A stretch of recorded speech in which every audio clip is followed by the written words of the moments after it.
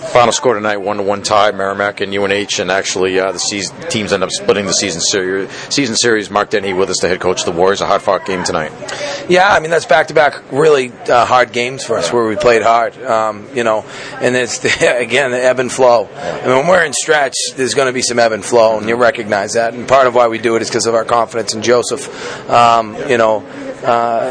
We're very close, we really are. We're really close to doing some good things.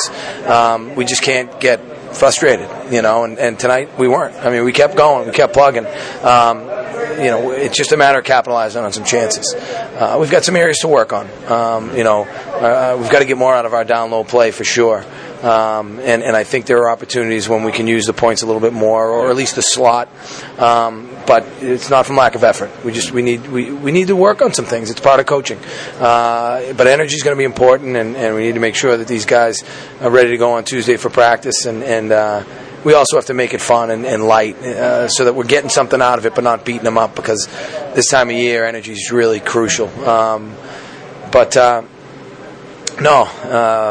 got to get points every weekend, and it was a hard-fought point, but they can't take that back. Yeah.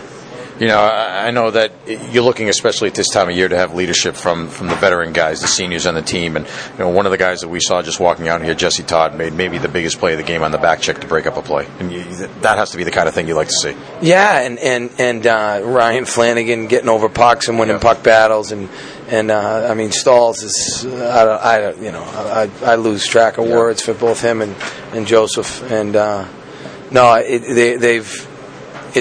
it's something that we addressed, and they're really taking steps forward towards leading by example.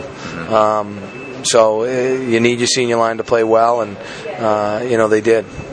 You didn't officially get a goal on the power play, only one power play in the game, but you did about as well as you can do. I know the goal was scored just a second or two after the power play expired, so you can't do much better than that. No, and I like the movement we had, too. I like the movement we had in the power play. We were ready to go. We did some things, so you take that, and you're going to fail 80% of the time, even the good ones. So you can't get frustrated. You got to measure success a little differently.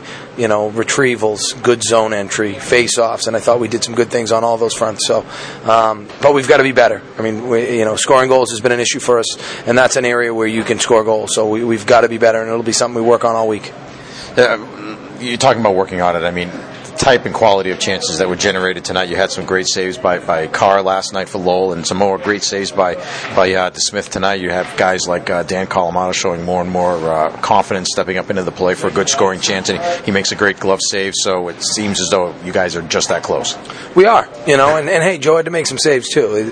Like I said, there was some ebb and flow to that game, and I got to tip my cap to UNH too, from where I guess they started the season. They're playing really good hockey right now, but. No, we're that close. We score a couple goals and we're in business. But, we got to do a better job in our zone of getting sticks on pucks. I think we're giving away too many easy shots on net. And then the other part of it is we've got to be prepared to shoot a little bit more. I think sometimes the best place to put the puck is on the goalie. And we'll talk about that a little bit this week. But right now it's a matter of getting some rest and getting ready for Boston College next week. Well, Jeff Aleka now scored your last 3 goals. Hey, you know what? He's a great story, and that's why I love coaching, because of of stories like Jeff's, and came in here unheralded and fought to get in the lineup, and really got his feet held to the fire if he didn't play a certain way. And very few people are able to change their habits, and Jeff's he's such a nice young man as well. So I'm really happy for him, and it's good to see. Penalty kill, 2 for 2 tonight. Again, talking about special teams, guys did some more good things on the kill. 2 for 2 and solid, like face-offs, clears, zone entry. They have 2 different units, and I thought we adjusted well. Good changes. On the PK, Coach Stewart has really worked hard with these guys, and it's great to see some young guys like Blasey and Singles being big parts of it. Yeah, Singleton, I don't remember if we mentioned him last night, but again, talk about a guy who he may not be showing up on the score sheet, at least at this point yet in his career, but he seems to be doing every little thing that you guys need. I was talking to a reporter after the game tonight, and he was commenting on how he's. I mean, Terry O'Reilly is a heck of a hockey player. You know, I don't know if he's in the Hockey Hall of Fame, but he's got to be in the Bruin Hall of Fame for sure. And Singles reminds me of him, just the way he can keep the puck away from guys. And I remember Terry O'Reilly always looked like he was ready to fall down, but he'd always stay on his feet and keep the puck in his skates and just battle till the end and end up winning the puck. And that's what Singles. That's what Singles does. He's on one of our power plays. He's killing penalties. He's getting a lot of minutes. Another guy getting some more minutes lately, Mike Wills, back in the lineup again tonight. He just seems to play with more and more confidence all the time. He skates almost like Carl. I mean, he's not as powerful yet, but hopefully as he gets stronger, he will be. Great wheels. Yep. And he is. He's playing with more poise. I thought Kyle Bingos was out of the lineup last night, came back and played a darn good hockey game. Yep. You had that play in the corner where, however it happened, the other guy was able to beat him to the puck and get it out front, and he came right back on the shift after that with a pretty good hit and stepping up into the play.